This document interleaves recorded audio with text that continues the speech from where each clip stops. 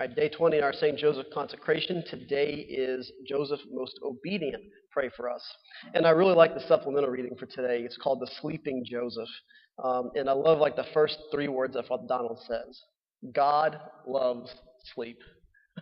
um, I think all the college kids in here especially can agree with that.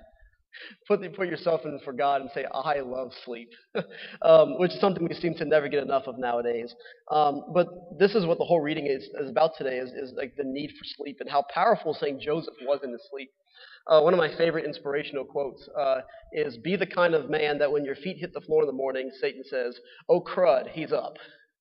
Well, for St. Joseph, it's a little bit of the opposite, where it says, like, we could say for St. Joseph, be the kind of man that when your head hits the pillow at night, Satan says, oh crud, he's asleep. Because it was in his sleep that Joseph had some of the best revelations of his life. That's where God speaks to him the most, is in his sleep. It's where the angel appears to him. And the most obedient moments of his life is when the angel comes and appears in his sleep. St. Joseph is a very powerful sleeper.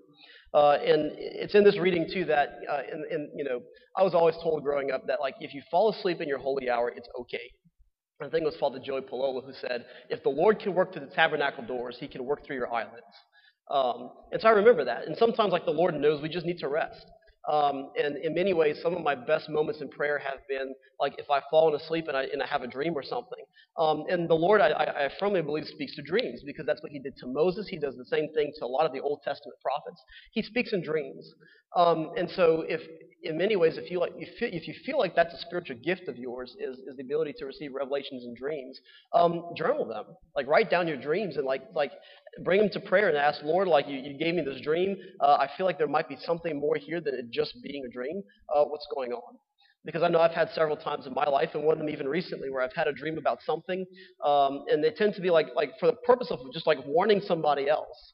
It's never just like an in and of itself thing, but like say, like, God is telling me, like, to warn somebody that something's happening. And so, like, I'll say, I'll ask my friend and be like, hey, this might sound weird, but, like, I had a dream last night that this happened. Like, is everything okay? And it's like, well, it's funny you say that, because, and I'm like, how does this happen? Like, it just seems kind of crazy sometimes. But sometimes, like, our most receptive moments are when we're sleeping, because we can't really, like, we're not functioning from our cognitive functions. It's really just it's in the subconscious in sleep, and so that's our most receptive moment sometimes. And so sometimes God will come in through our dreams and to really talk to us when we're most vulnerable, and then we wake up and we're like, whoa. Like, there's something here. Like, that wasn't just a normal dream.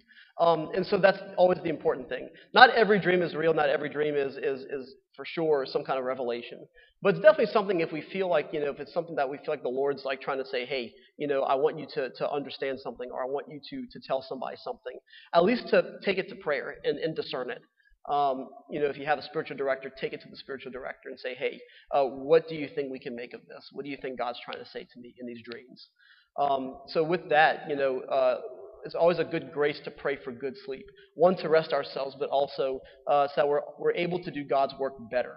Because that's the reason why St. Joseph was as obedient as he was, is because he was a great and a powerful sleeper.